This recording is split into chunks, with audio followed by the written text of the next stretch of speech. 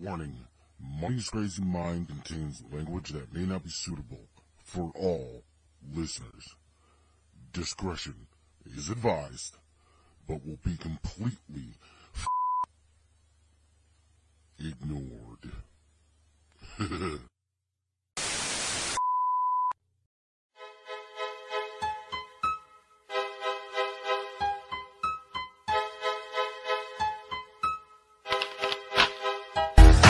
I'm sick of it, doing right, doing wrong. Parents pissed off every time I write a song. Smoke, crack, worship Satan, what the fuck is that? It's something funny, made for you to laugh at. You're destroying America with your rap. You're so full of shit I need to call hazmat. The only way I would ever apologize is if I had my face buried in your sister's thighs.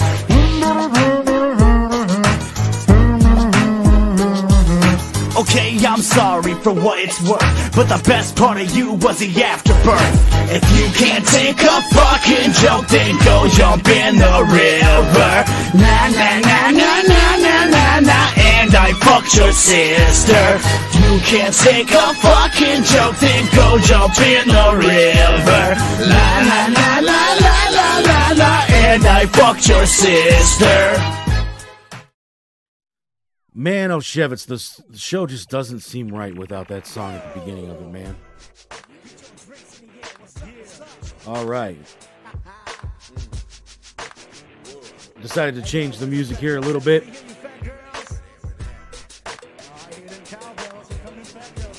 It's still Psych Ward. It's just not Psycho America 8100 anymore. It's 9 o'clock and it's getting dark. Everybody party in the trailer park, so grab your past blue ribbon and raise. If that ain't the whitest white man dance, I don't know what is, man. Woo! Happy to be back. Happy to be back in this version of The Asylum. Last week, audio-only version of The Asylum. Thank you, Facebook. I really enjoyed the time out. We'll get into that in just a second. Welcome in, everybody. We are back here live on Redline Radio, LLC. Happy to be back. And, you know, let's just get it off my chest now, right? I mean, let's just open the wound. Let me just do another shoot promo against these guys, man. You know, I'm not going to get into what actually happened, because if you want to hear that, you can check out the audio-only version of the show. I just told everybody where they can find it. Just look for The Crimes of Meta. That's what I named the episode. We will get into this week's topic, The Cult Next Door, in just a few moments here. But, you know, I mean, last week it was a little bit of a blow, man. You know, like I felt, and everybody that I talked to felt like I did nothing wrong. That I was just a victim of, yet again, Facebook's crazy-ass algorithms just doing whatever the fuck they want, right? You know, and I was discouraged, man. Like, I was just sitting around, not gonna do a show. Not gonna do it. Nope. Not gonna. Facebook is not gonna. No. I'm not gonna do. No show. And then all of a sudden, I was talking to a friend at work. And I'm just like, man, you know, like, I really don't want this thing with Facebook blocking me to stop me from being able to do my show. And they're like, well, you can't do video, but you can do audio.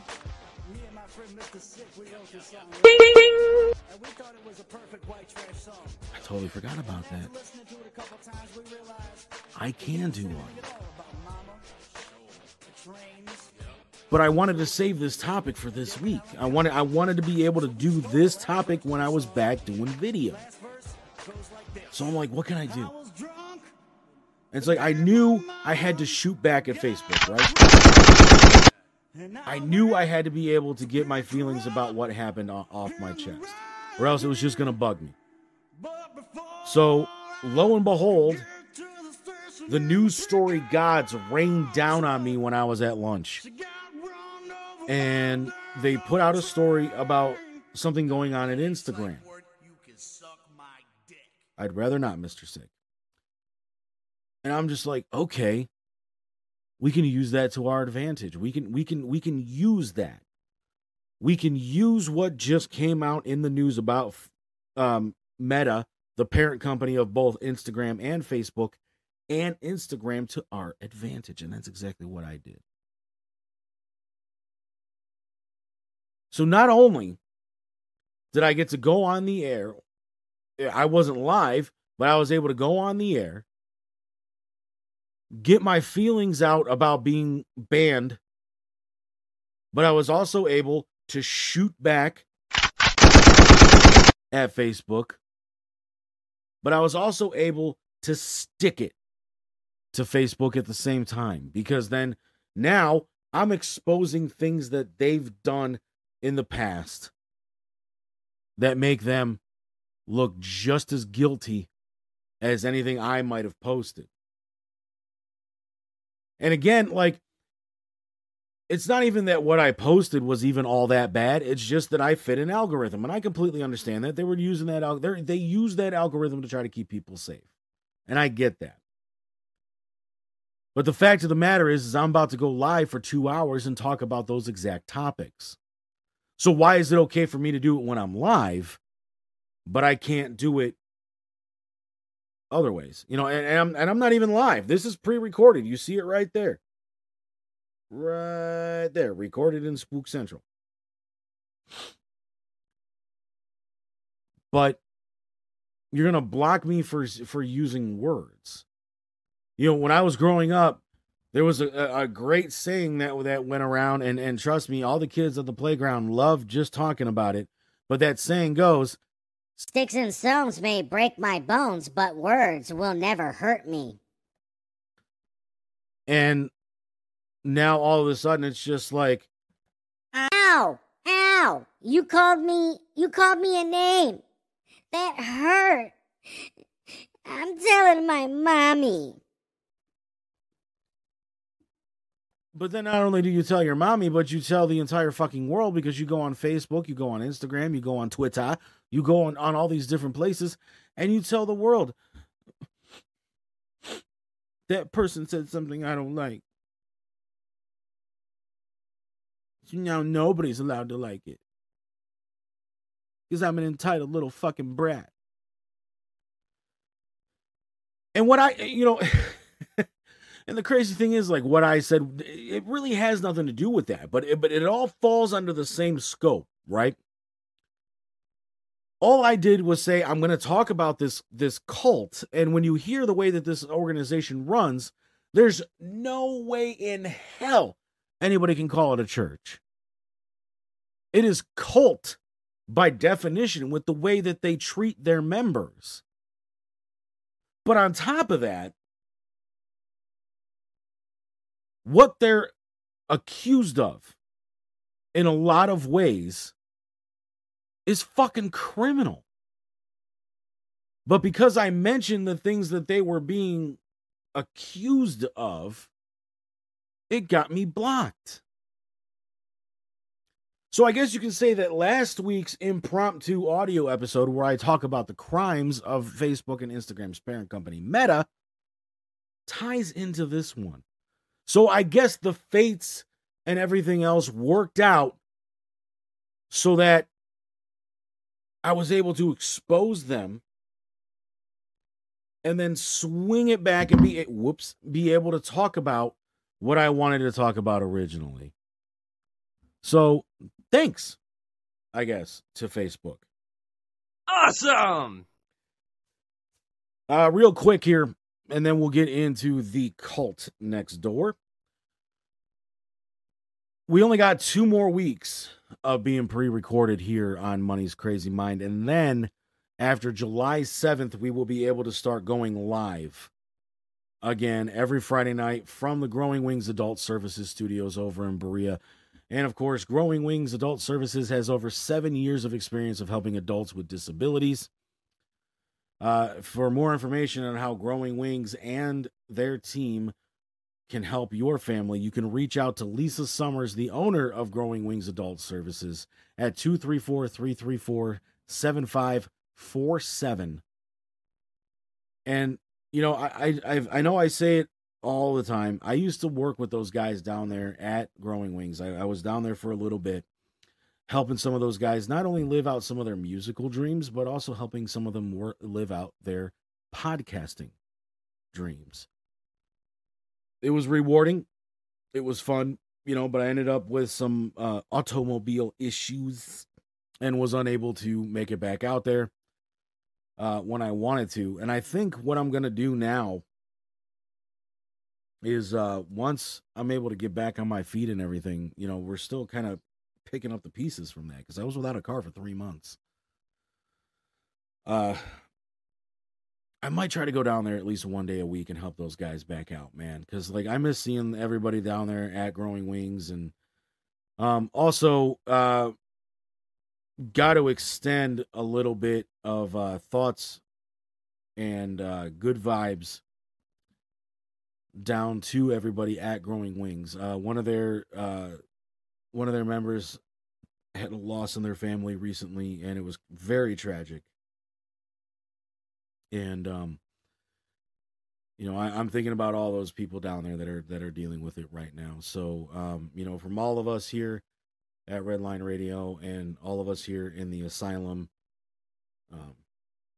we extend our thoughts and good vibes and everything to the folks down at Growing Wings Adult Services. So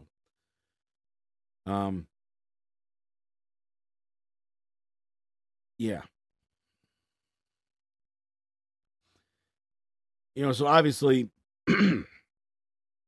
as I was saying before, I want to do something a little bit special for that first return episode to the Growing Wings Adult Service.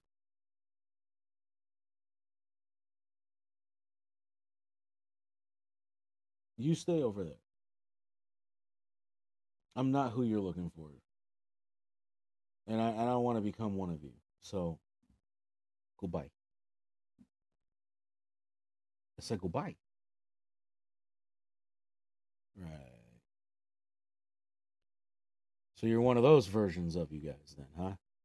Just gonna fucking ignore me and then try to sneak up on me, right?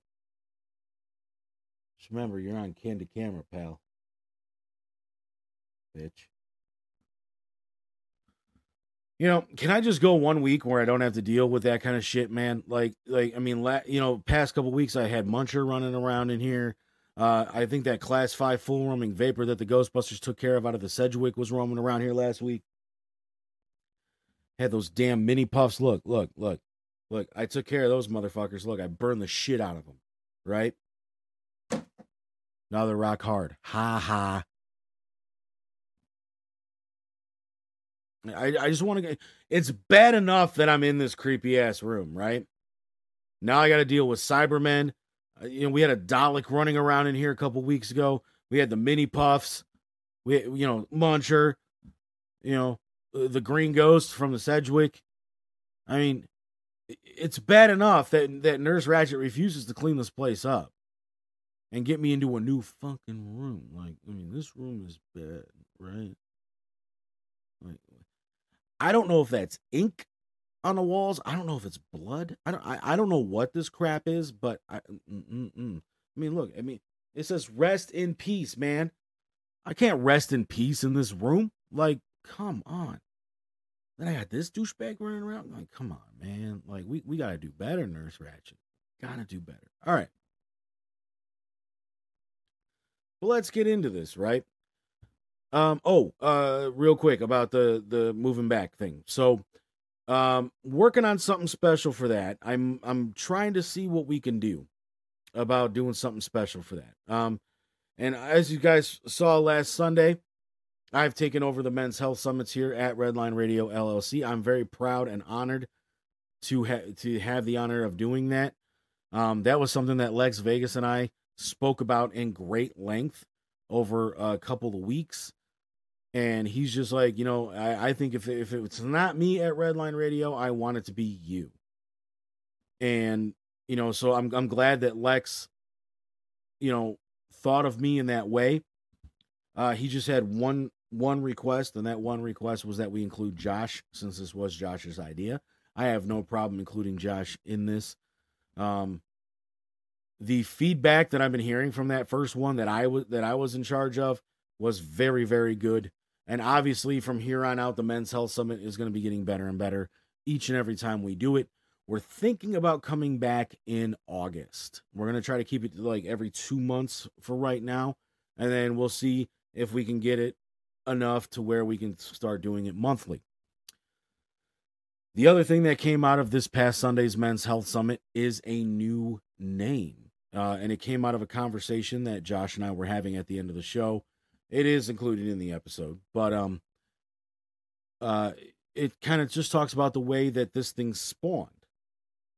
And it's going to be called The Car Ride. We will talk about that in more detail when the next Men's Health Summit airs. Like I said, sometime in August. So that's just a little bit about what we got coming up here in the Asylum and at Redline Radio LLC. And then obviously we do have some events that are going to be coming up. We will talk about all of those throughout the course of this broadcast as well. So we mentioned Growing Wings Adult Services. Obviously, the official merchandise provider of Redline Radio LLC is Incredible Keepsakes. You see it whenever I wear them. My Money's Crazy Mind t-shirt. The Redline Radio hoodies that you see all of our guys wearing. The Redline Radio t-shirts that you see our guys wearing. The Loud and Local gear. Lex Vegas Show gear. Pretty much anybody that wants their own licensed gear for Redline Radio gets it at Incredible Keepsakes. And Incredible Keepsakes does more than just the great t-shirts that you see all of us wearing. They do binders. They do mouse pads. They do etched metal cups. Those cups that you see Dave and I use during Steel City Renegades. All of that we get at Incredible Keepsakes. So if Incredible Keepsakes can help you make your vision possible, reach out to Mike and Diane today, incrediblekeepsakes.com, and you can see all of their great things there. Put in your order today. They're also the official merchandise provider of, well, I was going to say Redline Radio, but I think I already said that, right? I don't know. But there are some exclusive sponsors here for Money's Crazy Mind, and of course I got to take time now to thank all of them as well. You see their logo right there, Psych Ward, one of the official music providers of Redline, of Money's Crazy Mind. Just this show, they don't. And I'm always grateful to Mr. Sick, Debo Crazy, and the carousel of third members that they've had over the years. It's just too many to mention, and obviously rest in peace, Damien. But of course, my guy Riley Chase over at Tattoo Therapy Inc. and the Erie Art Gallery. Riley's the guy that does all of Money's Crazy Inc. You can check them out in the Greenbrier Shopping Center in Parma Heights. I don't know why I almost said Turning Town. That's in Garfield Heights. And we've got a ton of great sponsors here at Redline Radio. We will get into them as the show continues. But here we go, guys. So what do I mean when I say the cult next door, right? So we've all heard of the Duggar family. We all know the TV show that they were on. 16, 17, 18, 19, 20 kids and counting, I think, is when they finally stopped making that show. Or maybe it was 21 kids and counting. We all heard of them and how they were this great Christian-based value family and everything like that. And then as the show was going on, and as the father, I can't remember his name. I know it's a two-name thing, kind of like Billy Joe from Green Day. Billy Bob, the actor, Billy Bob Thornton. It's one of them crazy weird names. I actually think it's Jim Bill or Jim Bob or something like that. Duggar was getting back into politics and things like that. It kind of came out that Josh Duggar, one of the oldest of the kids, had sexually assaulted some of his sisters and a few other women as well, or girls, as it turned out, because they were all underage when it happened. And it came out that the Duggar family had reached out to their religious-based organization to kind of help them take care of it, that it wasn't a legal problem, it was a God problem. So, of course, as some of these organizations do that are a little sketchy, they just swept it under the rug and made it disappear. Go bye-bye.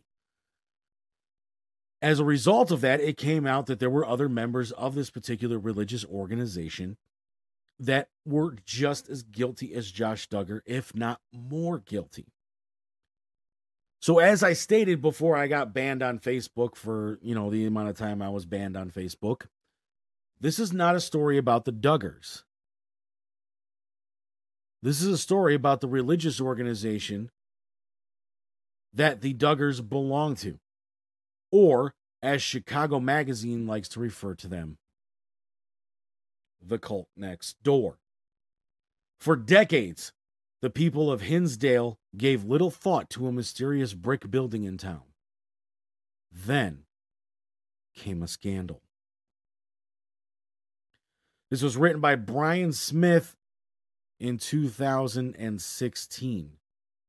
We're going to go through this article, and then we'll talk a little bit about the history of this organization and also some of the scandals and things like that that they belong, or that they're being linked to.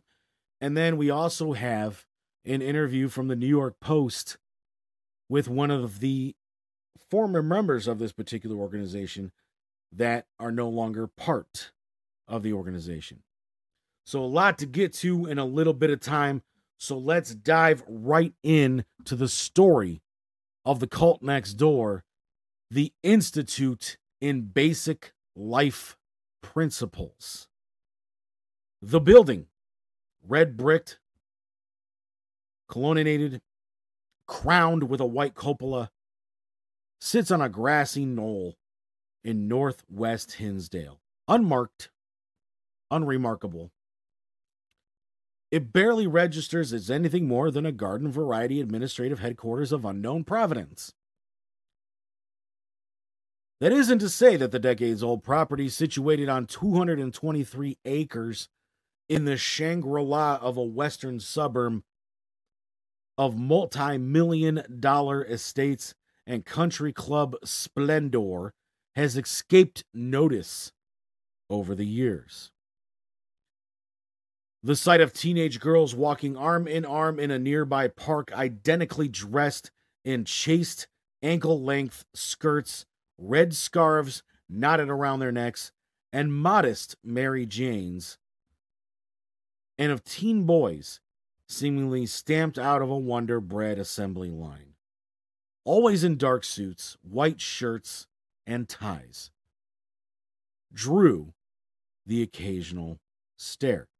Now, when you hear that first paragraph, right, you don't hear really anything wrong with that, except for maybe this weird image of teenagers being dressed in a way that, especially in 2016, teenagers just wouldn't be dressed, right?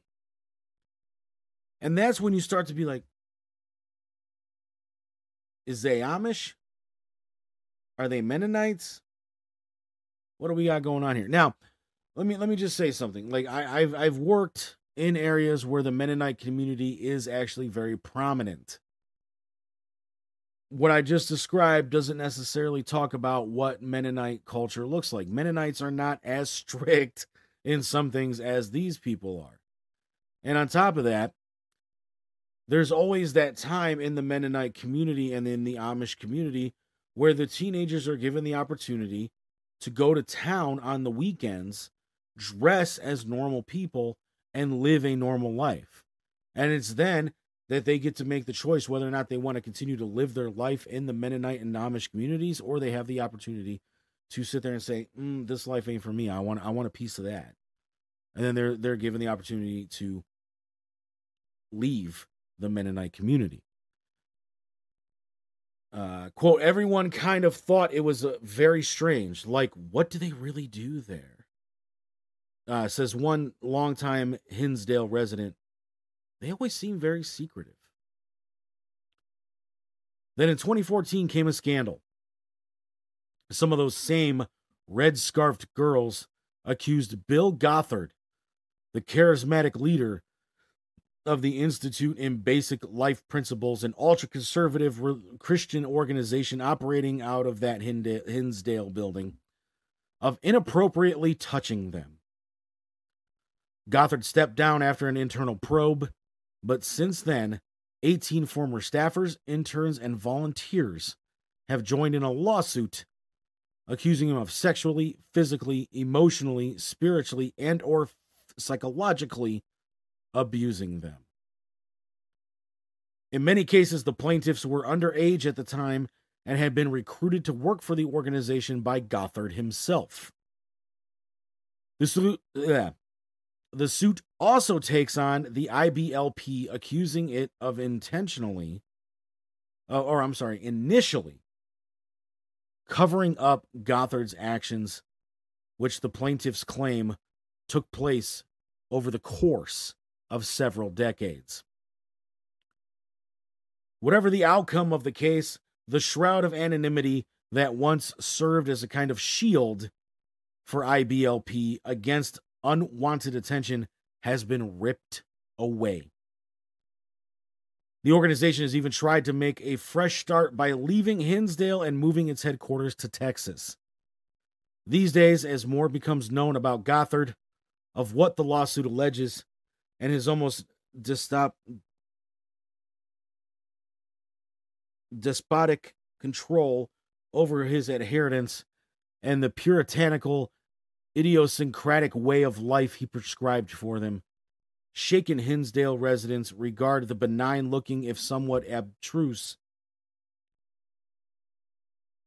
manor down the street not as just another religious institution, but as an organization with a disquieting appellation: the cult in their midst. So let's take a look at the history and some of what the Institute in Basic Life Principles is about. It's a non-denominational Christian organization that serves as an umbrella organization for several ministries established by American Christian minister Bill Gothard in 1961. The stated purpose of the organization is to provide instruction on how to find success in life by following biblical principles. Well, what do you mean biblical? This involves programs that include seminars for ministry, community outreach, troubled youth mentoring, and an international ministry. Children are expected to be homeschooled, to always obey their fathers, and adhere to strictly to IBLP's interpretations of biblical scripture. The IBLP has been alleged by some to be a cult. And as we dive deeper into what the IBLP does, you're going to hear a lot that's going to sound like Scientology, the Branch Davidians, Heaven's Gate. You know, a lot of these actual organizations that have been revealed to be cults over the decades. You're going to hear a lot of similarities to them. It was originally organized in 1961 under the name of Campus Teams. The organization changed its name to Institute in Basic Youth Conflicts, IBYC, in 1974, consistent with the title of its founder's seminar title, and adopted its current name in 1989 to reflect its expansion beyond the seminars. IBLP started promoting basic youth conflict seminars in areas around the United States and other nations, which, according to its own history, during the 70s, had attendances of up to 20,000 persons. In 1979, the IBLP bought a Learjet. Yeah, because, you know, churches need to be fucking styling and profiling like Ric Flair, right? In 2006, IBLP was reported to earn $63 million, the equivalent to $91 million in 2022 standards annually. And that's US dollars. In 2008, rise to celebrity of one group follower, the Duggar family, through the TLC series 17 Kids and Counting, brought a new wave of interest in the organization and its teachings. From 2009 to 2012, the Institute in Basic Life Principles began a steady decline, losing money, assets, and greatly decreasing the number of annual seminars it conducted, while the public became increasingly aware of controversy, more specifically allegations of sexual misconduct associated with the IBLP. Controversy led Gothard to resigning in 2014, though not admitting to anything more than a violation of trust. The following year, according to Chicago Magazine, IBLP relocated its headquarters to Texas.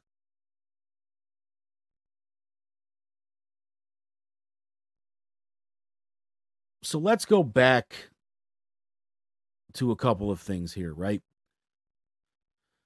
Bill Gothard, even before he started the IBLP, was doing youth ministries and things like that.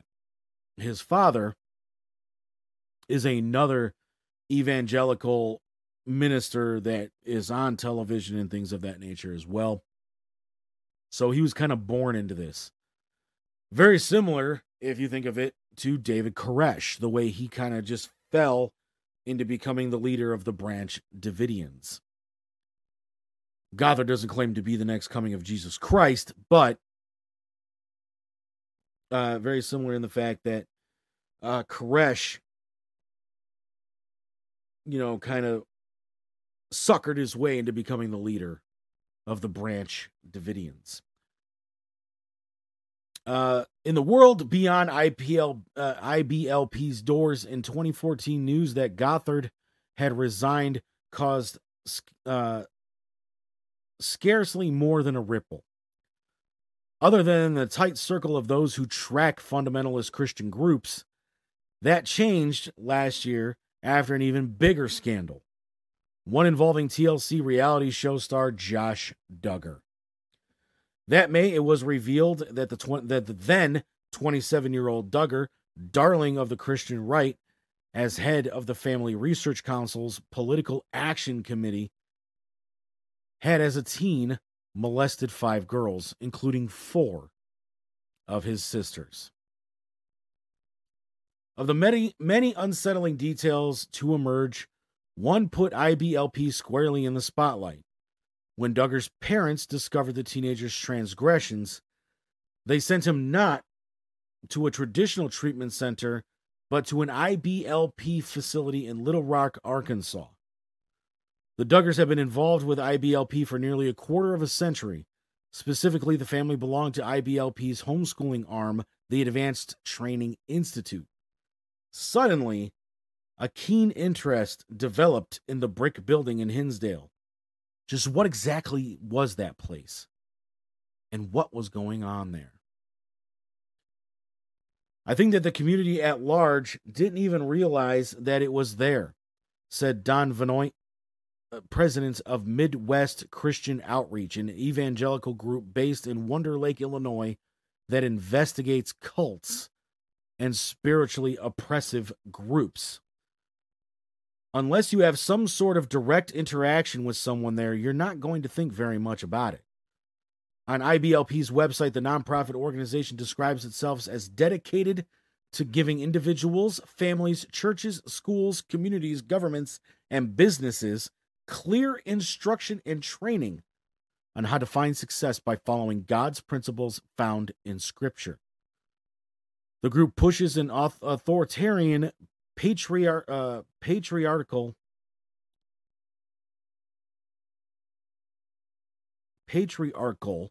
theology conceived, developed, and thundered from the pulpit by Gothard over the years. The approach has resonated with conservative evangelicals to the tune of millions of followers, most of whom have become involved with the organization through seminars put on by Gothard around the country. On its website, IBLP boasts that 2.5 million people have attended such events over its 5+ decades. Many of its adherents have enlisted their children in the homeschooling program, serviced by more than a dozen ATI centers sprinkled around the nation and abroad, including Hinsdale. IBLP supporters over the years, many of whom continue to defend it, include such high-profile conservative stalwarts as Mike Huckabee, Sarah Palin, and Rick Perry. We'll get into more of IBLP's big-name supporters a little bit later on. So that paragraph talked about some of the programs and things like that IBLP is involved in. So let's talk about some of those programs. In addition to adherence to Bible and Christian ideals, the IBLP considers men, in particular the patriarch of a family, to be superior, whereas women are expected to obey men in every way. This includes in the home, school, workplace, and marriage.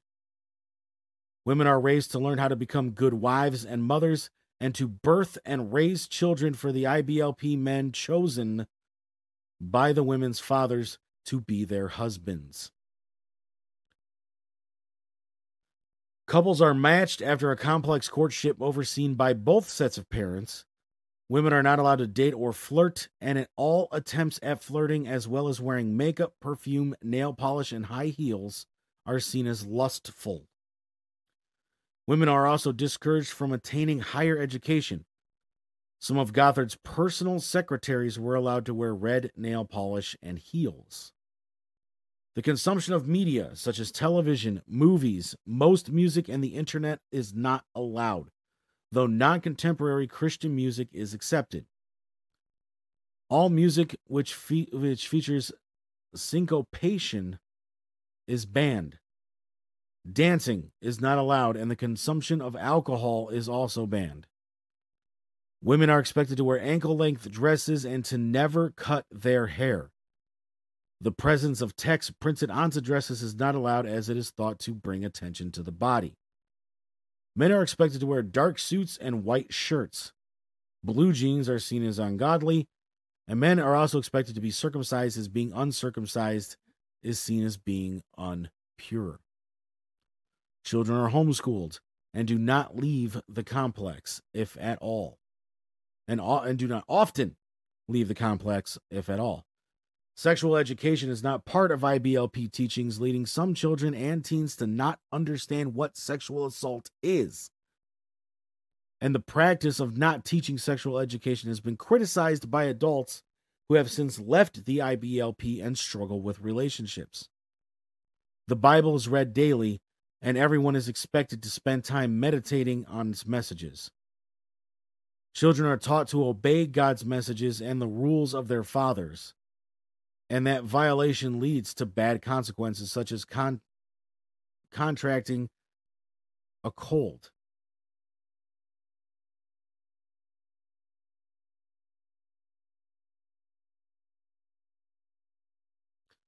According to Chicago Magazine, real-world consequences at IBLP include scoldings, intense counselings, demotions, and even being kicked out altogether. Cabbage Patch dolls are forbidden. IBLP endorsed the teachings of Michael and Debbie Pearl on physical discipline. To Train Up a Child is a controversial 1994 book written by Michael and Debbie Pearl, published through their nonprofit organization, No Greater Joy Ministries. The book gives introspective details on how to raise a child in love and reverence towards one another, and how to properly instill discipline and training. However, the parenting strategies are controversial, and they could constitute child abuse. Maybe we'll get more into that a little bit later on. Paragraph's a little long on what that exactly means with the controversy and all that. So, but teachings on marriage. IBLP's curriculum focuses heavily on the roles and responsibility of men and women with a marriage covenant. A husband's authority over his wife is God-given, and is his wife's non-negotiable duty to submit to him. She must respect his position regardless of deficiencies. Within marriage, IBLP teaches that God grants spouses full access to each other's bodies for sexual gratification, and warns against resistance of indifference to a husband's need for physical intimacy.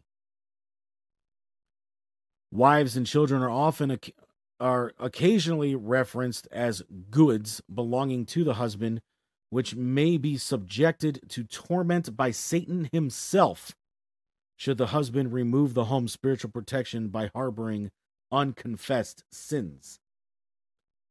A married woman should not seek financial independence, take matters into her own hands, resist her husband's physical affection, or ask for outside counsel without her husband's permission. Inwardly, married women are admonished to nurture a meek and quiet spirit, while outwardly maintaining beauty, remaining well-groomed, and striving to dress to please their husbands. I don't know about you, man, but those ankle-length skirts, they just do something for me. I'm kidding. Obviously, I'm kidding. The Basic Seminar is the organization's introductory program. In 2020, the organization claimed that more than 2.5 million people had taken the Basic Seminar. The Basic Seminar was endorsed by Mike Huckabee, so that's how they get you through the door. And maybe that's not even all that bad. I don't know. They don't really give information as to what is in some of these seminars. But the Advanced Training Institute, the IBLP's homeschool curriculum, according to the church, the curriculum is based on the Sermon of the Mount. Curriculum is composed of 54 pamphlets called wisdom booklets. ATI began operations in 1984. Alert! The Air Land Emergency Rescue Team is a training program for young men.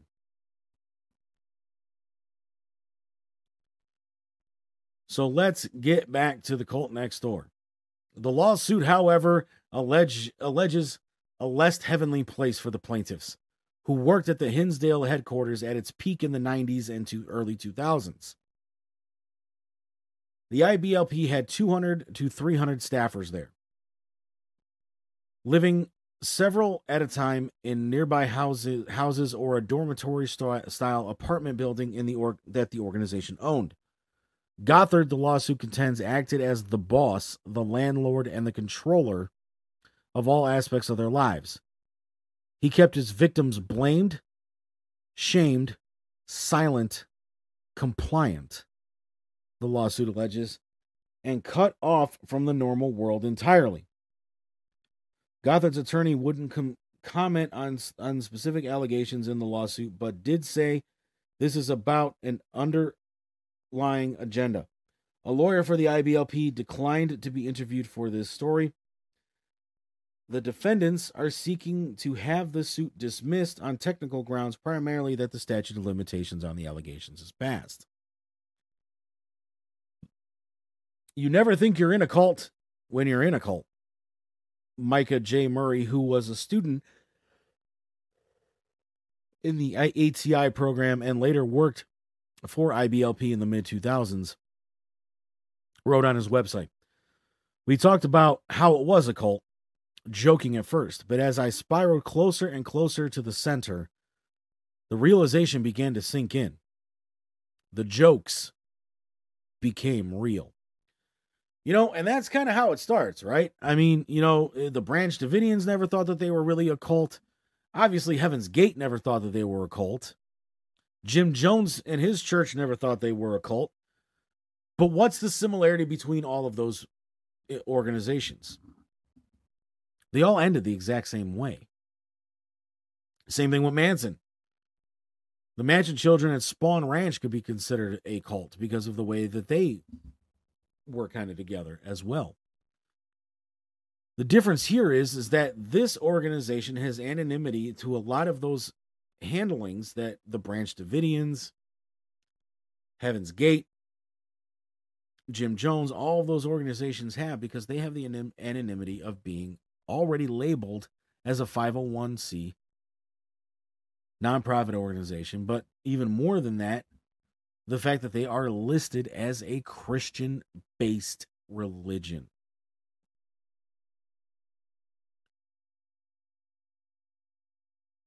The seeds of Gothard's rise to power were sown not far from where he would build and rule his empire.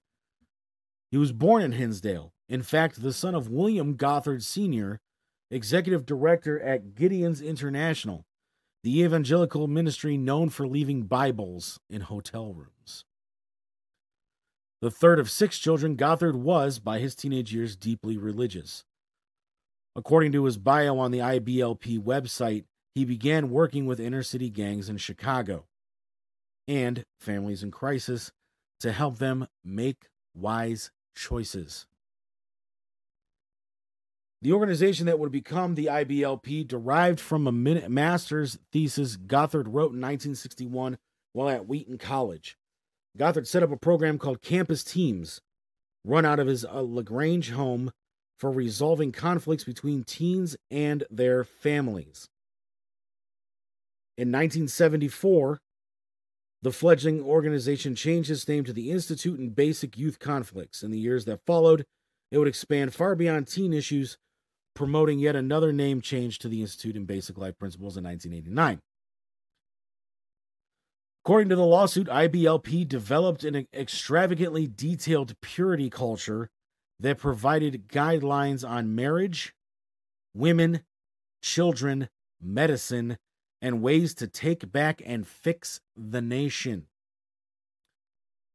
Its philosophy included everything from the general, what children should study from kindergarten through high school, to the granular, exactly how men and women should dress, style their hair, and comport themselves to avoid attracting sinful attention.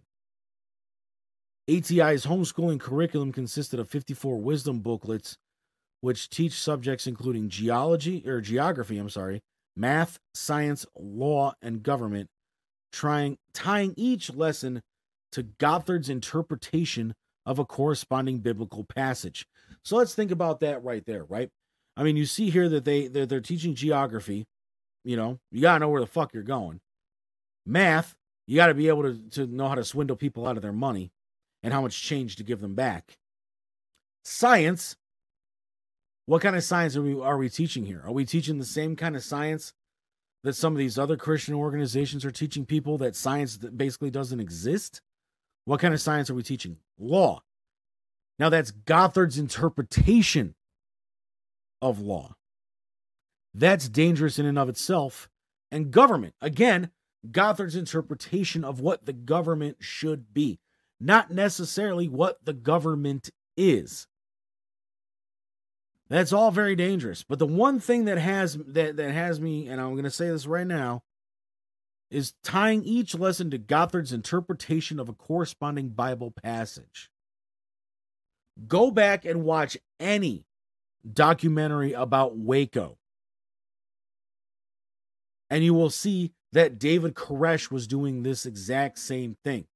He would go through, he would read the Bible passages, and then he'd sit there and say, this is why we do these things, because this is what this part of the Bible tells us. And it's his interpretation of that. There's a lot of my problem with a lot of these organized, standardized religions.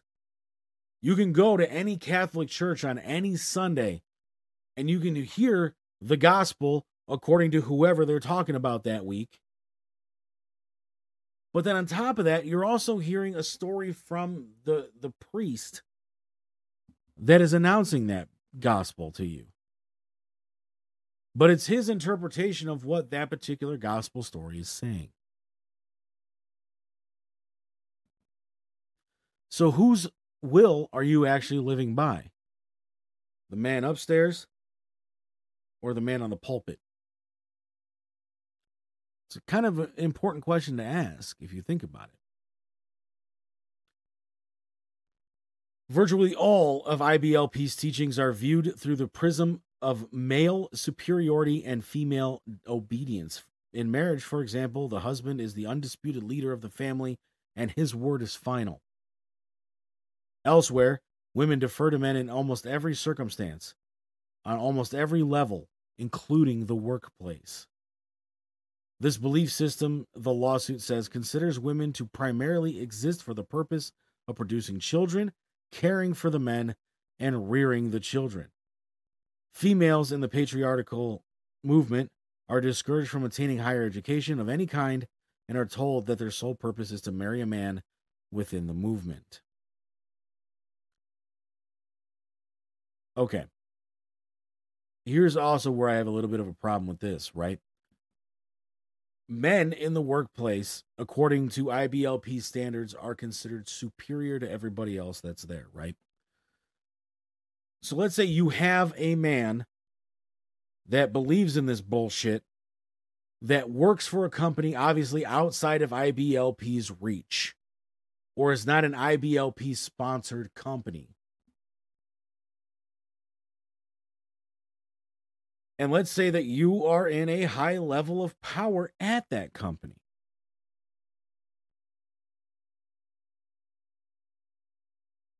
This poses a dangerous problem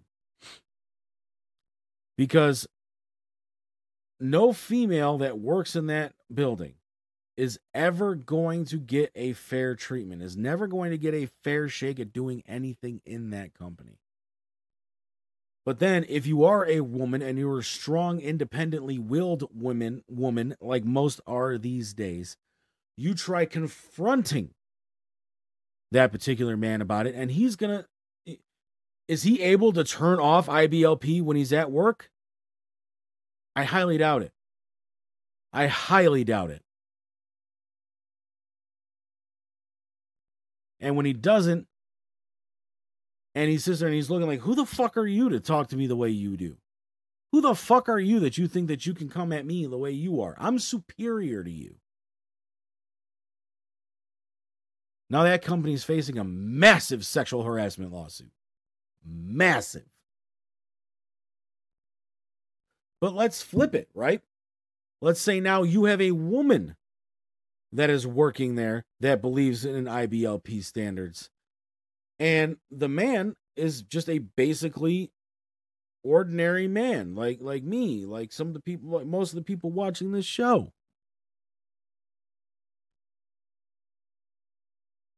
That man wants to give a woman a promotion because she's doing a great job. Is that woman allowed to accept it? Because then now she's becoming independently wealthy. Now she's doing she's not doing the against her will thing. Is that what it was?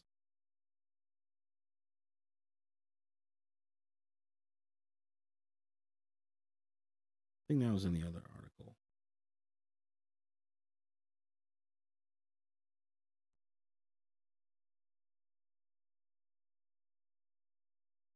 Matters into her own hands. That's what it was. Would that be considered taking a matter into your own hand by accepting that promotion? Do you see where I'm getting at with how this stuff can be dangerous for people that are outside of the realm of the IBLP? Those of us that are just trying to live our lives normally come in contact with somebody like this, that can cause an issue because here we are, we think we're being nice by maybe saying, oh, ma'am, you're very beautiful or whatever, and they're not allowed to look at it like that. Then they can go home and they can get in trouble with the other members of the IBLP and things of that nature because now they're accepting compliments that they probably shouldn't be accepting. Or at least in the eyes of the IBLP, they shouldn't be accepting.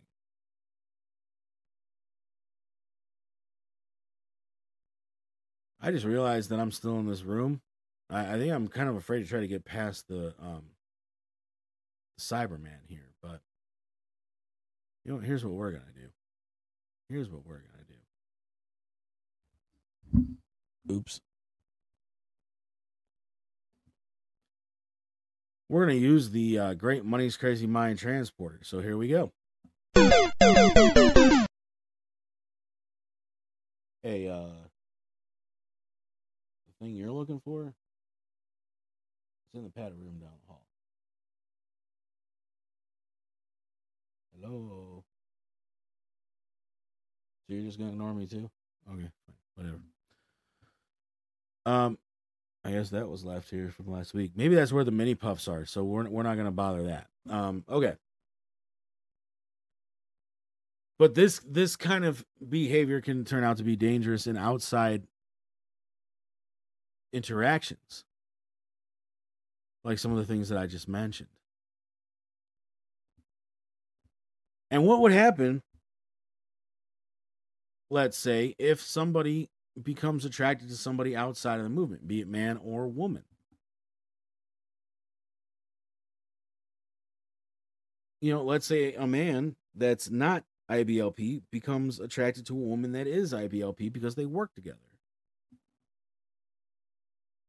Now, that woman may not be able to have the kind of relationship that she feels that she deserves to have because of what her beliefs are.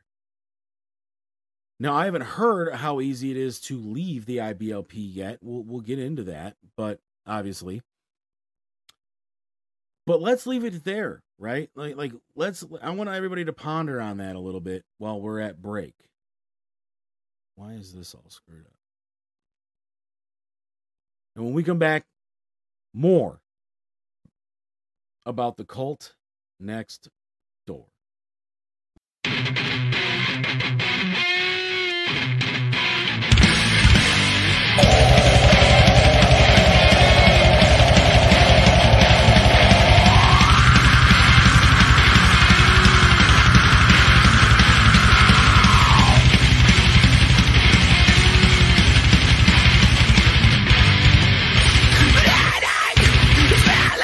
Feeling, I've never measured up to you.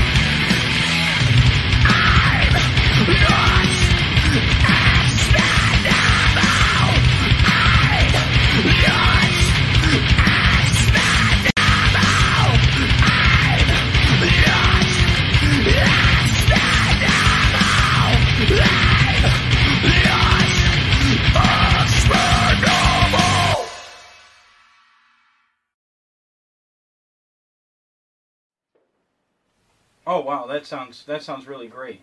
Wow, that sounds like a really good deal. Who are you talking to? The Northeast Ohio Ghostbusters. Hello, Northeast Ohio Ghostbusters. What are you wearing? Khakis? Well, that sounds hideous. Well, they're Ghostbusters.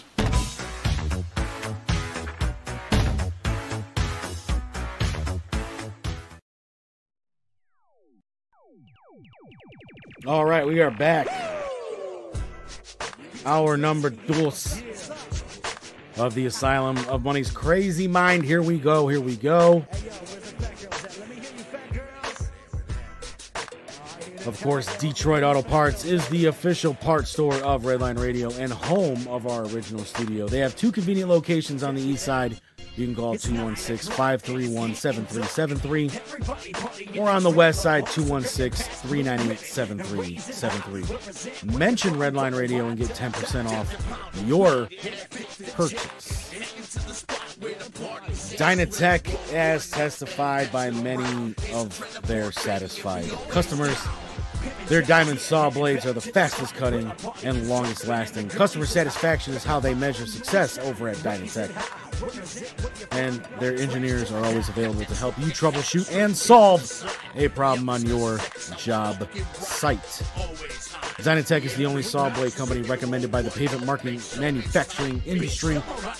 Located in Elyria, Ohio, Dynatech is committed to being the top diamond saw blade company around the world.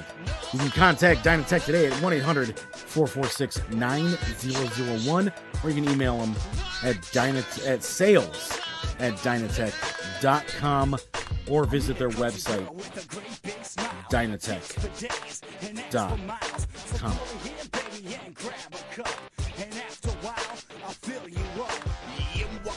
We already talked about incredible keepsakes. Well, let's say your house needs some work, right? Who are you going to call?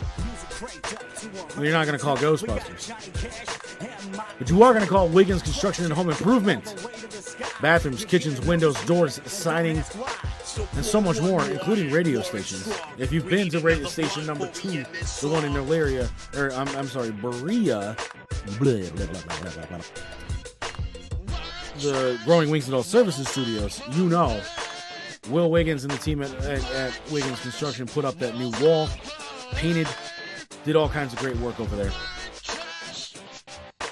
So residential and commercial work is what Will and Wiggins Construction specializes in. You can call them today at 440-731-7654.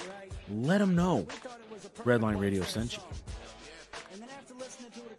you. They're doing an impromptu concert at the local, but they are the official band of Redline Radio, covering all your favorites from the 80s and the 90s. Bad Juju. If you need to book them today, you can contact Chad Moon, not Dan Cabasa, Chad Moon, at 440-458-0209. If your driveway is looking a little shady recently, Affordable Concrete Solutions is who we contact to get all of our concrete fixed up. You can call them today at 440-714-1987. You can go to their website, Affordable Concrete Solutions, LLC at gmail.com. Well, that's not their website. That's their email address. Who wrote this crap? But if you're interested in advertising with Redline Radio, you can get a hold of Dave at 440-503-0828. And for all of our programming information, check out Redline Radio LLC.com or any of our social media. We got Facebook, Twitter, Twitch, Instagram, LinkedIn.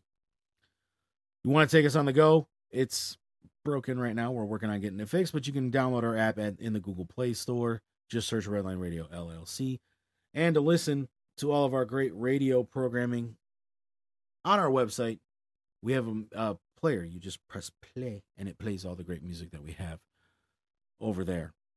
Lucy's Pub is where we like to go to wind down after a busy day of podcasting and making music shows. Located at 2218 Broadview Road. Michelle and staff at Lucy's are always committed to giving their guests the best experience. You can contact them at 675-0113. I think I got everybody. I think that's all of our sponsors, man. Look at that. That's professionalism right there. Before we went to break, I had everybody contemplate on some of the things that I was saying about some of these things that the IBLP believes in, right? And I still think, even after that break, I still feel the same way. I really do. But their strict, sometimes draconian moral codes find purchase in virtually all fundamentalist Christian groups. See, that's exactly what I said, is it not? In the case of the IBLP, however, some of the tenets seem downright bizarre. Cabbage Patch Kids are idolatrous. Syncopated music is the antithesis of what God desires in life of a Christian. Blue jeans are ungodly. Circumcised men are morally purer than uncircumcised. And one IBLP article suggests that failing to render to the Lord can lead to miscarriage.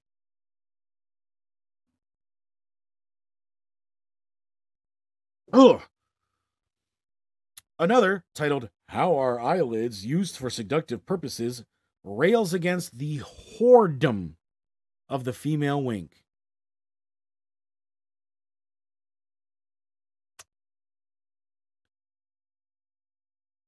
Such an act by an attractive but immoral woman can be used to communicate lustful desires and sensual entrapments. Man, oh man. Men, when was the last time you went out on a blind date? And the way you knew that she was as randy as Austin Powers was she just went,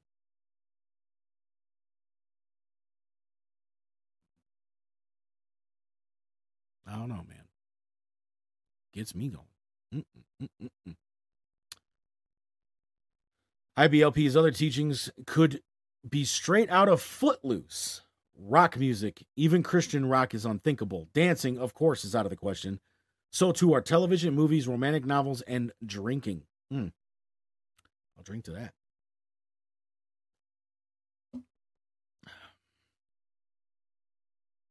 Boys are not allowed to talk to girls in the lobby of the IBLP headquarters. Dating is forbidden. Instead, a boy and a girl whose fathers believe might make a good pair must follow a highly circumscribed courting ritual, every aspect of which is monitored by the parents. So, man, I mean, if you were a boy and a girl...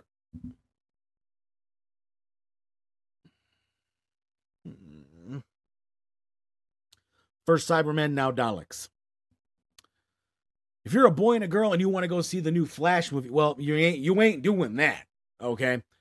Let's say you want to go out and have yourselves a nice little dinner. Well, you better make sure they ain't playing no damn music, that's for sure. You best make sure there's no fucking dancing. My God, it is Footloose.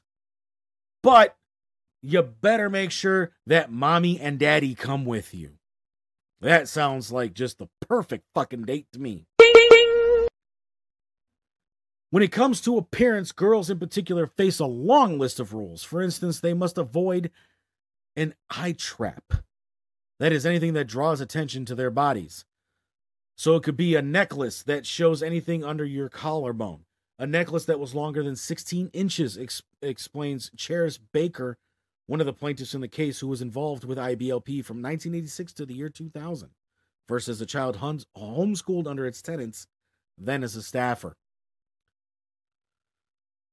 The lawsuit claims that Gothard, who holds no medical degree, provided therapeutic counseling according to his own whims.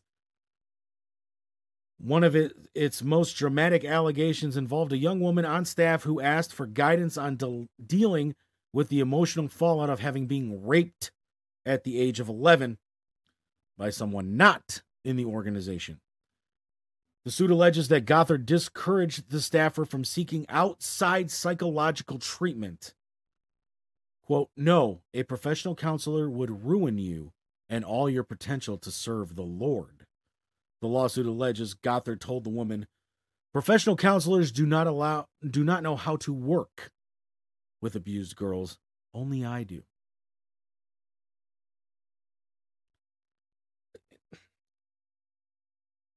David Koresh, anybody? I mean, do I need to keep showing these parallels, or are we starting to see them?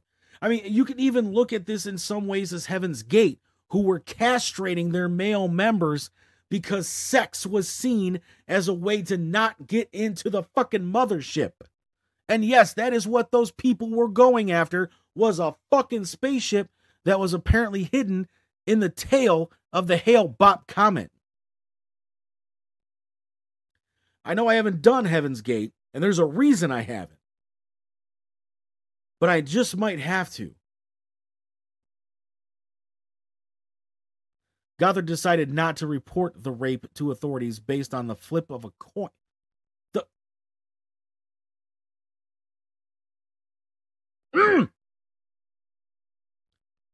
The claim suits.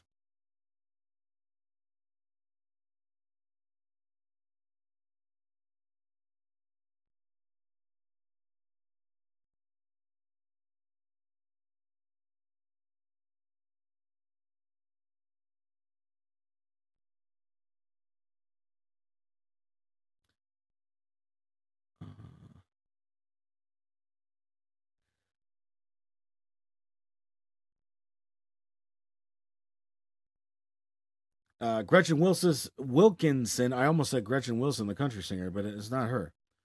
Gretchen Wilkinson, a plaintiff in the suit who was an IBLP adherent as a youth. My perception of God was fire and brimstone. That if you stepped outside the line, you would go through what Sodom and Gomorrah went through. That God would rain his fire down on you. Real wrath of God type stuff. Fire and brimstone coming down from the skies, rivers and seas boiling, 40 years of darkness, rivers, volcanoes, the dead rising from the grave, human sacrifice, dogs and cats living together, mass hysteria. Enough, I get the point. See? Ghostbusters is the perfect movie. You can quote it in just about everything.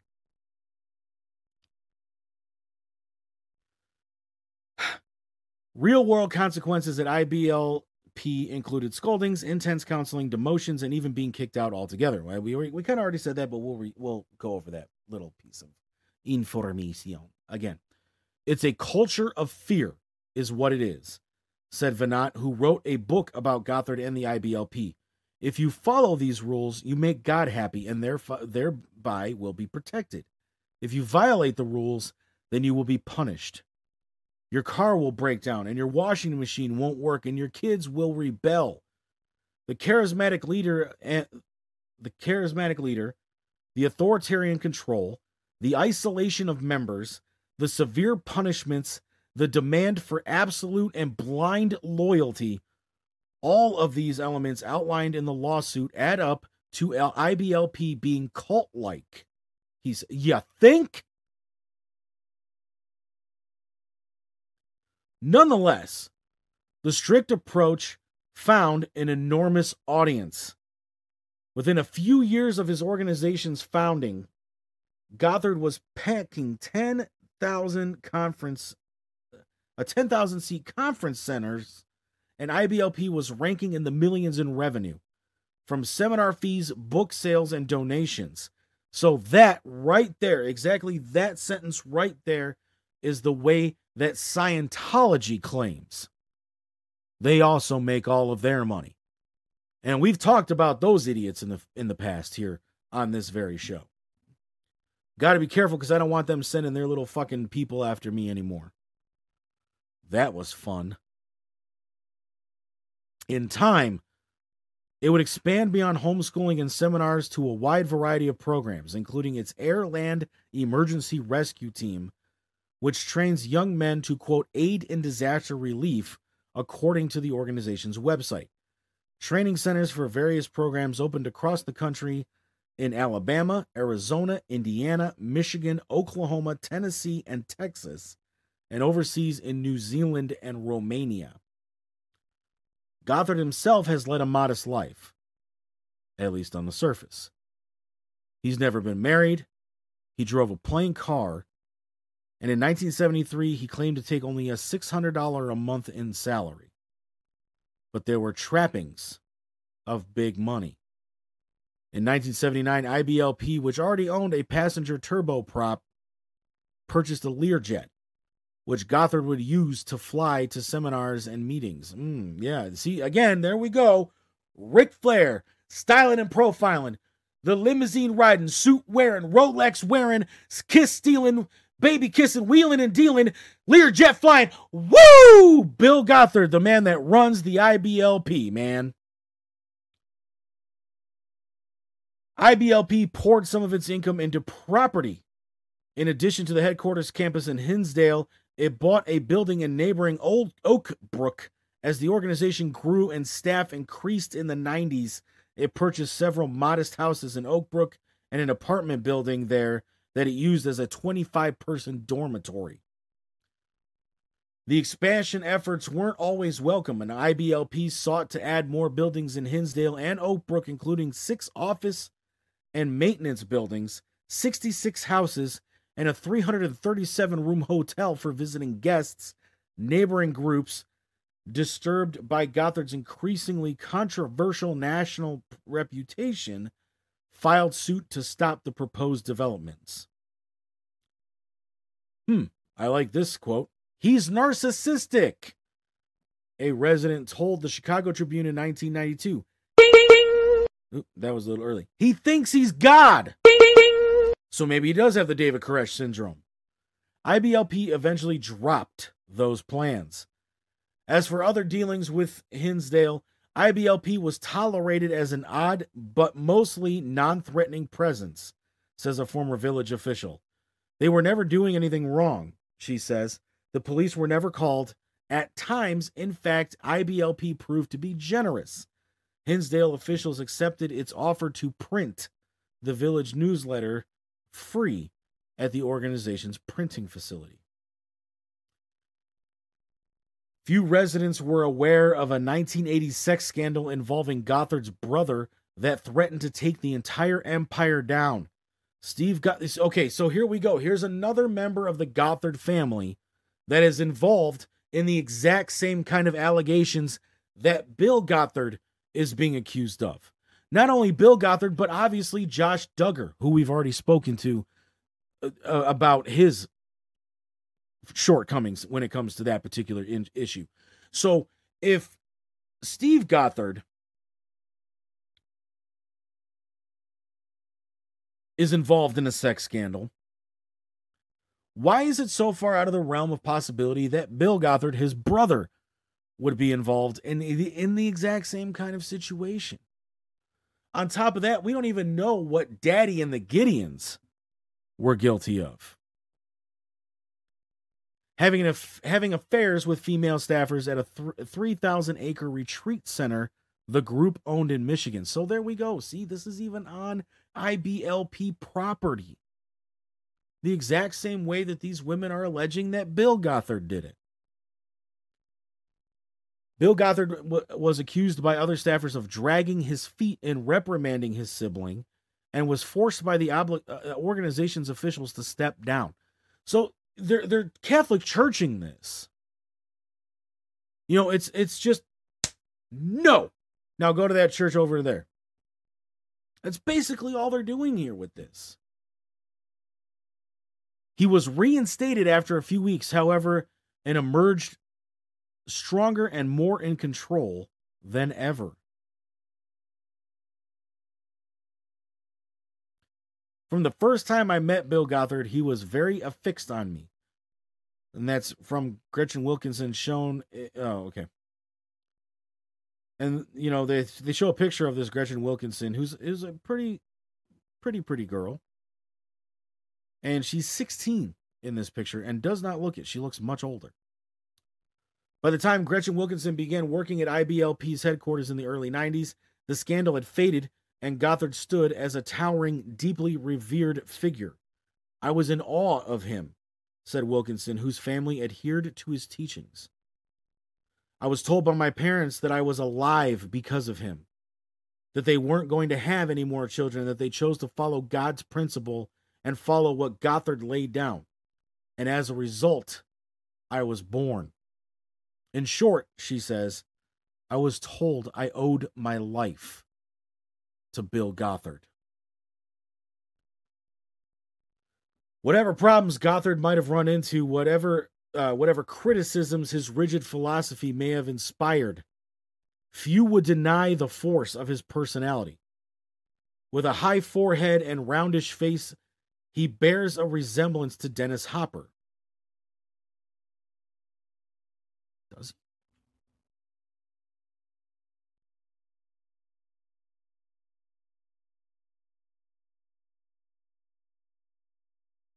he? Guess he does.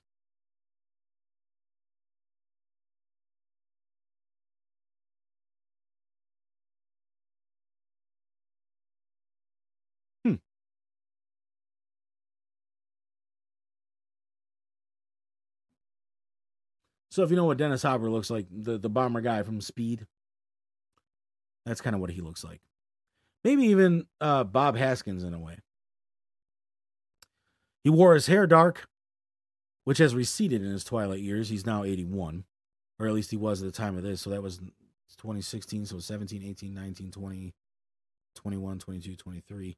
So he's now 88.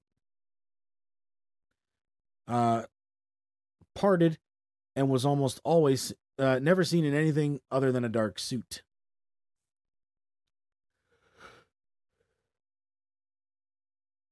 So worshipped was he that one plaintiff likened him to the Pope. Wilkinson first encountered Gothard at a seminary in Knoxville, Tennessee in 1992. She was 16. I remember he held my hand and wouldn't let go, looking me in the eyes and telling me how my eyes were my soul and that I just had a beautiful smile. Yeah, that's not grooming. He implored her to come work with him at the headquarters in Hinsdale. He wanted me to leave with him right then, she said. To her, it was an unfathomable offer and an honor. The fact that he would pick out one little minion to be graced with his presence was huge. Her parents balked at first, she says, but within a week flew her to Chicago to join the IBLP staff. Rachel Frost tells a similar story. She was to perform at an event in Knoxville with the IBLP's orchestra and was searching for her flute when Gothard introduced himself. He just came up to me, tapped me on the shoulder, gave me a once-over, Frost recalls. She was thrilled to find herself in his presence. It was something you dreamed about. Meeting Bill Gothard in the flesh. It was like the President of the United States tapping you on the shoulder. You don't expect it. In our world, the conservative, homeschooled world, he was everything. There were hundreds of people there waiting to touch the hem of his garment. She said Gothard asked her if she had ever considered working for the IBLP. She would love to, she told him, but was only 15. Gothard was not dissuaded. He approached her parents. He was like, I need her in Hinsdale now, says Frost. Even they were taken aback, but they agreed. It was a huge thing for the whole family. Within weeks, she was on a plane. Gothard had offered to pay for the ticket, installed in an apartment, and given a job as one of his personal secretaries. 2 years later, she was traveling with Gothard on international trips and had become a prominent face and voice in the IBLP marketing materials. Wilkinson likewise found herself singled out by Gothard for special treatment. She was invited by him to join a group he led that traveled to Australia and New Zealand. Some favorites were granted the unthinkable privilege of wearing red nail polish. Others were allowed to wear heels. It wasn't long, though, before both women and others like them began to reassess the man, the organization, and what they had gotten themselves into. For Frost, the moment came at a staff lunch. Having been invited by Gothard to sit at his table, she felt his foot nudge hers. She was mortified. I was thinking, oh, that was totally a mistake. It was my mistake, she recalls. Then the next few times, his foot would be going further up the calf. Mind you, as she said, she was only 15 when he invited her. So if this was just a few years later, She's only 17 years old.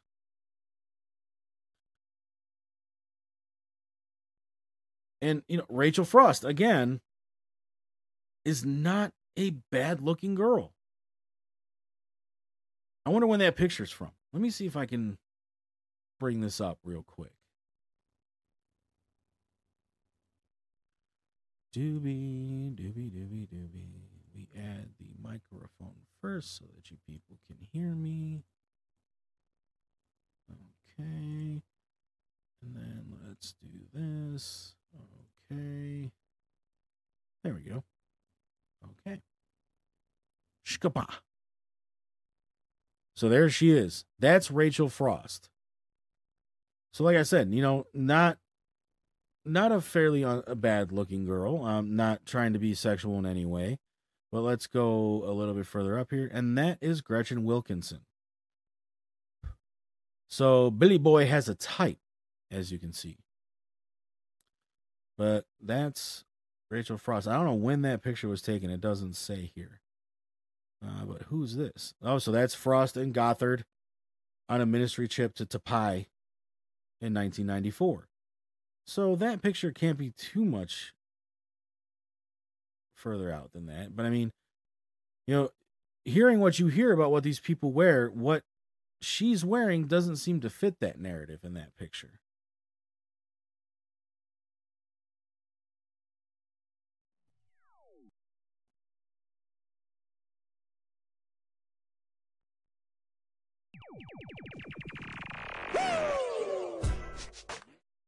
I didn't realize I was still in that room. Okay, there we go.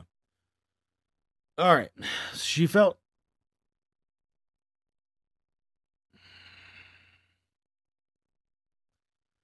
shaken. She says, but couldn't bring herself to believe that Gothard had nefarious intentions, so she kept quiet about the incident. I felt I needed to protect his reputation because I know this is not probably what he means to do. And this is my evil mind thinking that this is something more. Should have stuck to your guns, girl. I've got to keep my legs back because maybe I am sending him signals, Grooming. That is all signs of grooming right there. Another young staffer, Charis Baker, who worked in Hinsdale from 1999 to 2000, recalls uneasy encounters with Gothard. He would invite me to sit at the head table every time we had a meal together, and then, if it was the evening, he would invite me to come back up to his office. He'd want me to sit on his couch with him, and he would ask me to confess sins and any relationships I'd had with boys, things like that. Well, wait a minute. Like, if you're not allowed to do those kinds of things until you're married, what relationships were you having there, little girl? Dining at Gothard's table, she said, kept bumping his feet. So I would sit with my feet wrapped around the legs of the chair. But sitting on his office couch during one-on-one counseling sessions was more complicated. You couldn't get away from this because his foot kept coming up your legs. And that got really uncomfortable. Like many of the young girls recruited to work for IBLP in Hinsdale, Barker, whose parents enrolled her in the ATI homeschooling program when she was 6, had grown up sheltered. I just remembered a massive amount of confusion after the Gothard encounters because my parents had kept us from any type of sexual knowledge at all. I only knew what sex was because I had read it in the encyclopedia.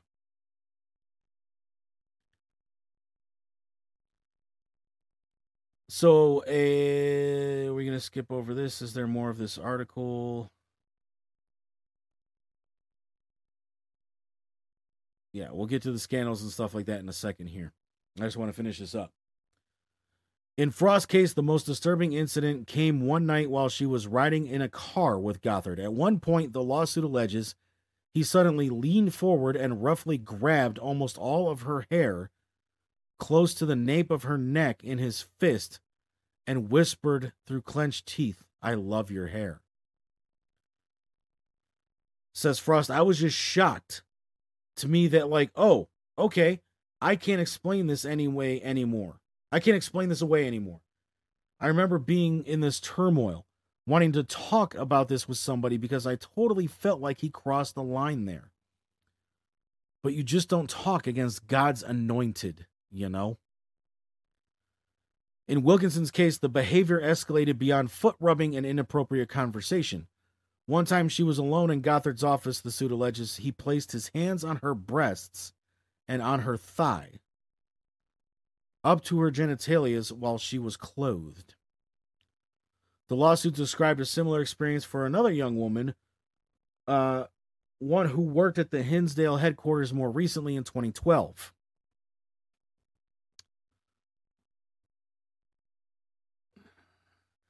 During a late-night Bible study session in Gothard's office, the suit alleged the IBLP leader rubbed the Stafford's thighs very close to her vaginal area.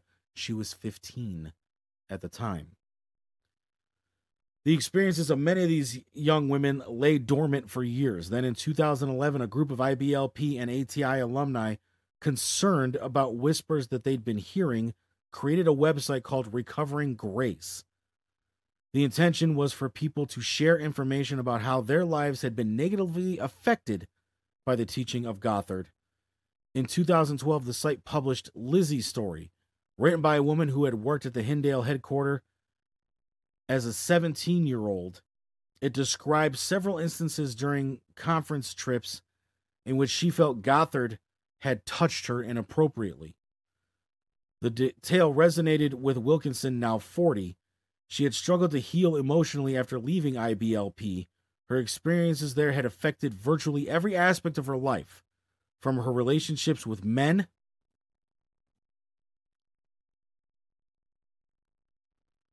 and her own family to her self-esteem. She said she twice tried to kill herself before getting help. When she read Lizzie's story and others that began popping up on Recovering Grace, she fell apart. Everything I had held together, it's like a dam broke. Today, things are better for Wilkinson, a florist and mother of 2 in Virginia. I have been blessed with a very understanding, very supportive husband who has allowed me to grieve and live and to rant and to rave. He's allowed me to explore my belief, my non-belief, my hurts, and my pains. I still mourn what I've lost, but I also realize it doesn't define who I am now. Wilkinson posted her own story on the website, a tale that in turn had impacted on Frost. Now 39, a fitness instructor in Minnesota, Frost has tried to repress memories of her time at IBLP. Someone texted me, "Hey, have you seen this story? Do you know this girl?" I read it and I bawled. It was almost like watching a movie. All these thoughts and all these memories and everything were just becoming so clear. With allegations surfacing, including a police report made by one accuser, IBLP initiated an internal investigation of Gothard in 2014, and he subsequently stepped down. The probe's conclusions, later published on IBLP's website, stated that no criminal activity has been discovered, but Gothard acted in an inappropriate manner. In the only public statement he has made about the allegations, Gothard acknowledged that he had crossed the boundaries of discretion and violated a trust. But he drew a line. I do want to state that I have never kissed a girl, nor have I touched a girl immorally or with sexual intent. In 2015, 5 women initiated the lawsuit against Gothard and IBLP, and since then, 13 others have joined as plaintiffs. Frost, Wilkinson, and Barker are among those suing. Lawyers for the women accused the organization of trying to cut and run by transferring operations to Big Sandy, Texas. IBLP calls the move a cost-saving measure. In most recent tax filings, it shows that the once flush group spent nearly $5 million more than it took during 2014.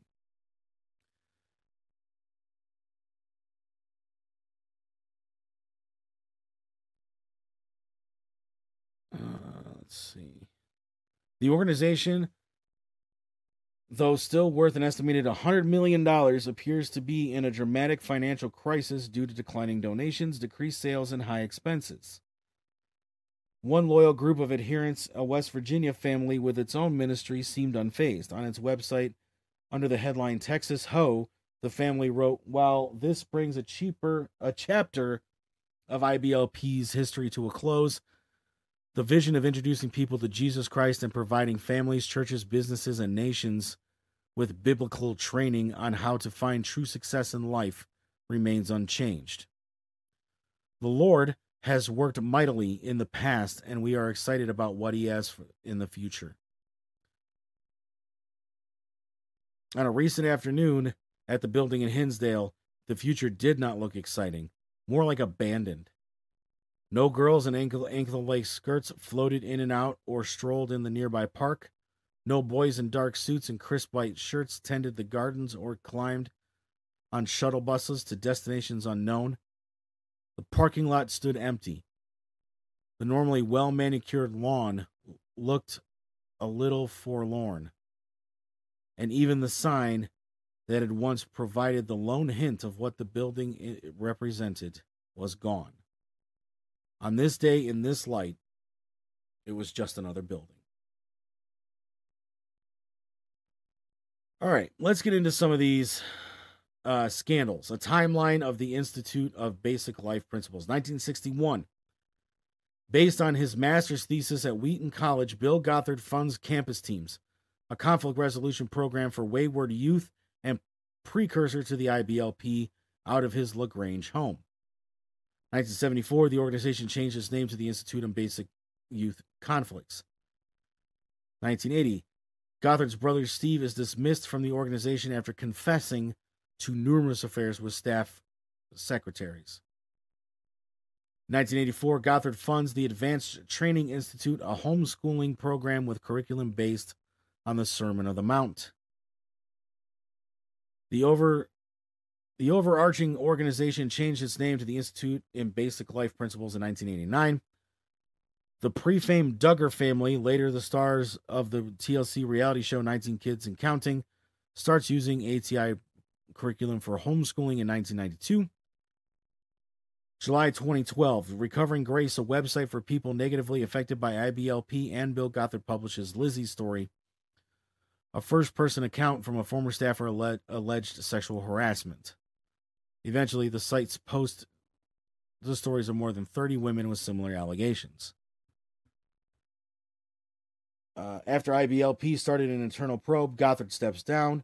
In a statement, he apologizes for holding of hands, hugs, and touching of feet or hair with young ladies. The behavior, he said, were not intended to be sexual, but crossed the boundaries of discretion and violated trust. In April 2014, the results of the IBLP probe were released. The organization concludes that Gothard acted inappropriately, but not criminally. And that was in June of 2014. May of 2015, after Josh Duggar's molestation transgressions as a teen come to light, an In Touch story reports that he was treated at an IBLP facility, putting a spotlight on the organization. IBLP announces that it's relocating its headquarters from Hinsdale to its facility in Sandy, Texas, and that's in 2015.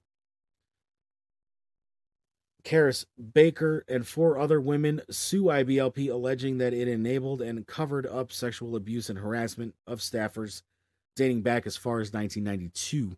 That was in October 2015.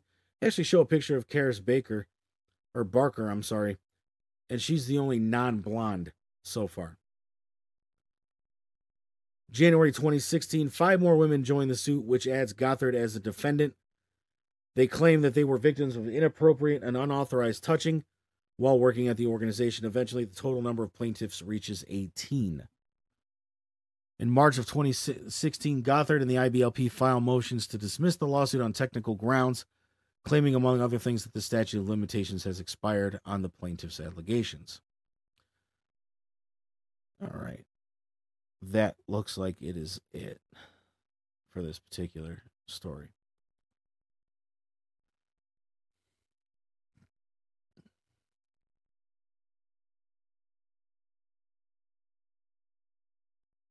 All right. But here is the story from the New York Post. And it looks like this was just from... Okay. So this is from May 31st, 2022. I lived in an ultra-religious cult where being sick was God's punishment.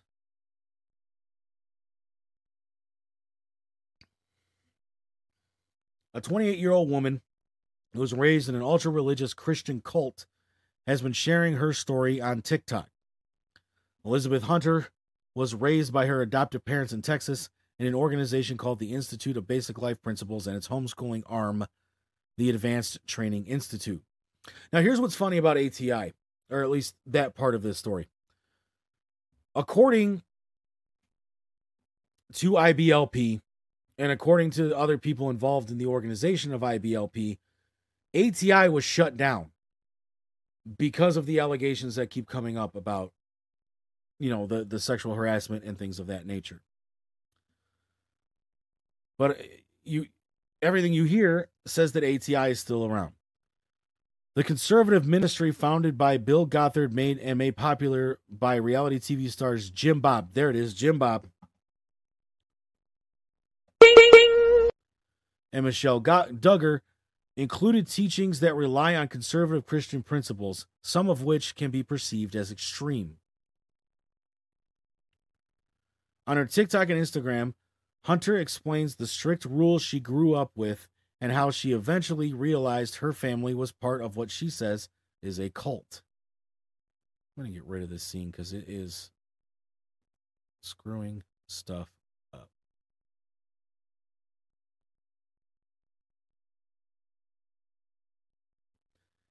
Or actually,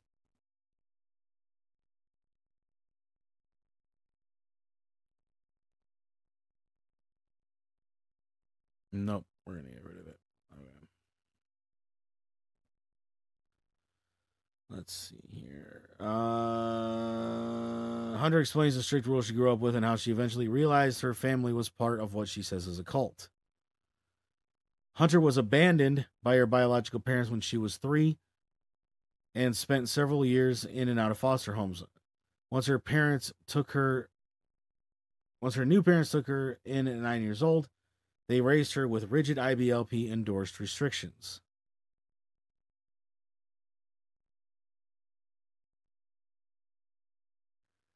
Whatever your dad said was absolute law, and you had to do whatever your dad wanted you to do, or you were disobeying God himself.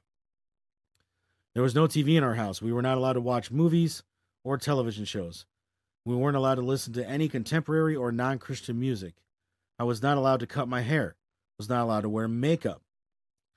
Hunter was also forbidden from wearing clothes with words on them because her mother felt they drew attention to her body. She said she also couldn't wear anything green, simply because her father didn't like the color. In one video, the avid reader lists the books that she was banned from reading, including The Bridge to Terabithia. It has the word hell in it.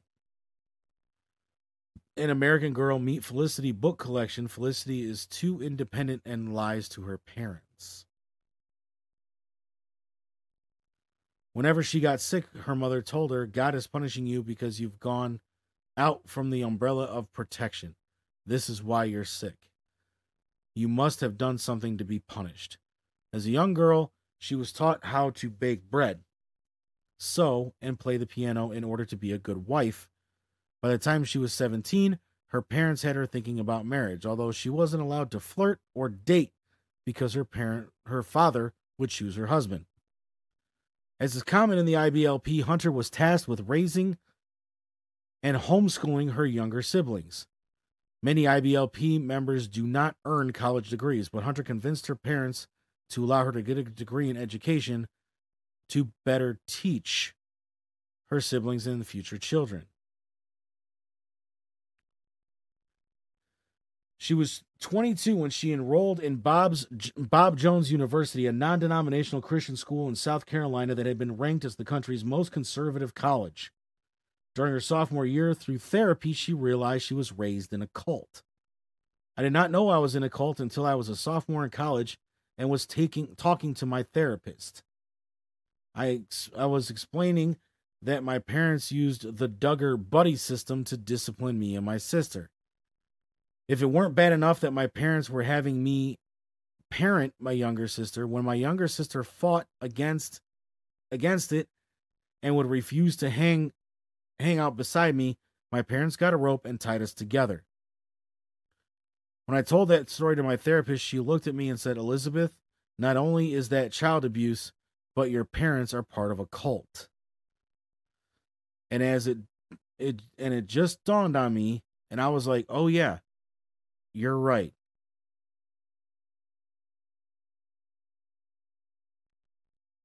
After coming to her first realization, she also came to terms with her sexuality and came out as gay. She was outed by her college and nearly kicked out during her senior year, which led her to sue the Federal Department of Education for allowing legal discrimination at Christian schools. The lawsuit remains ongoing. Hunter has since broken away from IBLP and is now working as a TV news writer in TV news as a writer and digital creator. Her first novel, Hearts of Clay and Tempest, a retelling of Little Mermaid, will be released on June 14th. She continues to share insights into her traumatic childhood and subsequent recovery to help others through their hardships. Hunter also speaks out about the dangers of rehoming. When she went to enroll her sister in public school, she learned that she had been rehomed and was never legally adopted by the people she called her parents. My legal guardians drove me to a home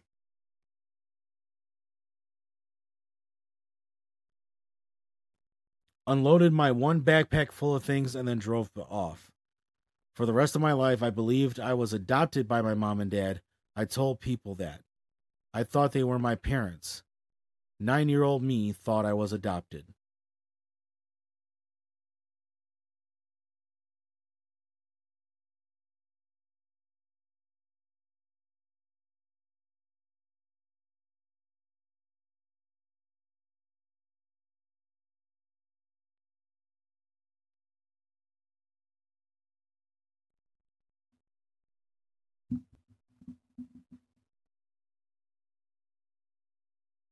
Sorry, I got a phone call. I had to ignore it. When I was rehomed at age 9, I thought I was adopted. Within 2 weeks, my parents told me I had asked to call them mom and dad. She said, I remember being so happy that somebody wanted to be my mom and dad, because from the age of 3 to 9, everybody told me plainly, I'm not your mom, I'm not your dad. And these were the first people that were like, yeah, you can call us mom and dad. So it is hard to let go of that. Even though I thought they were abusive and wrong in many ways, she explained, I know that they still loved us, even though they did not do right by us completely. They are the only parents I have.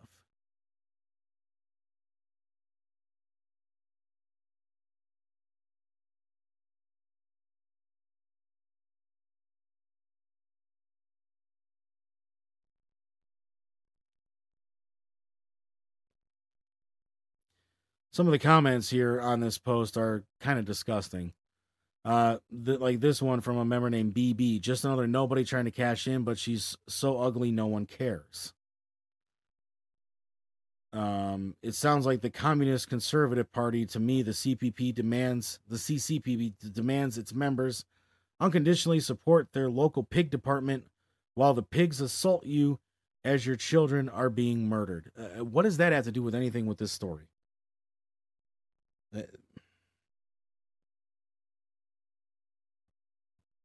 I don't know. But there you have it. There's a lot about this new version of the cult of personality. We're moving on from Scientology, and now we have the IBLP and how they are pretty much raising what could be the newest generation of sexual assault and even pedophiles. And as you can see, the man that ran the organization is a pedophile himself with the way that he treated some of his female members. But that's going to do it for Money's Crazy Mind this week. I want to thank everybody for joining us again this week. There it is. We're back. We're back on video. 2 more weeks of pre-tape, and then we go back to being live. I can't wait to be back live with all of you guys, reading all the comments live on the air. But like I said, if you guys want to check out last week's audio-only episode, you can do that at all of the great locations where you can find Money's Crazy Mind, or just go to the website, podpage.com/Money's-Crazy-Mind. But until next week, everybody, have a week and stay safe out there. Money's Crazy Mind is a proud Redline Media Group and nameless, faceless production. That's all, folks.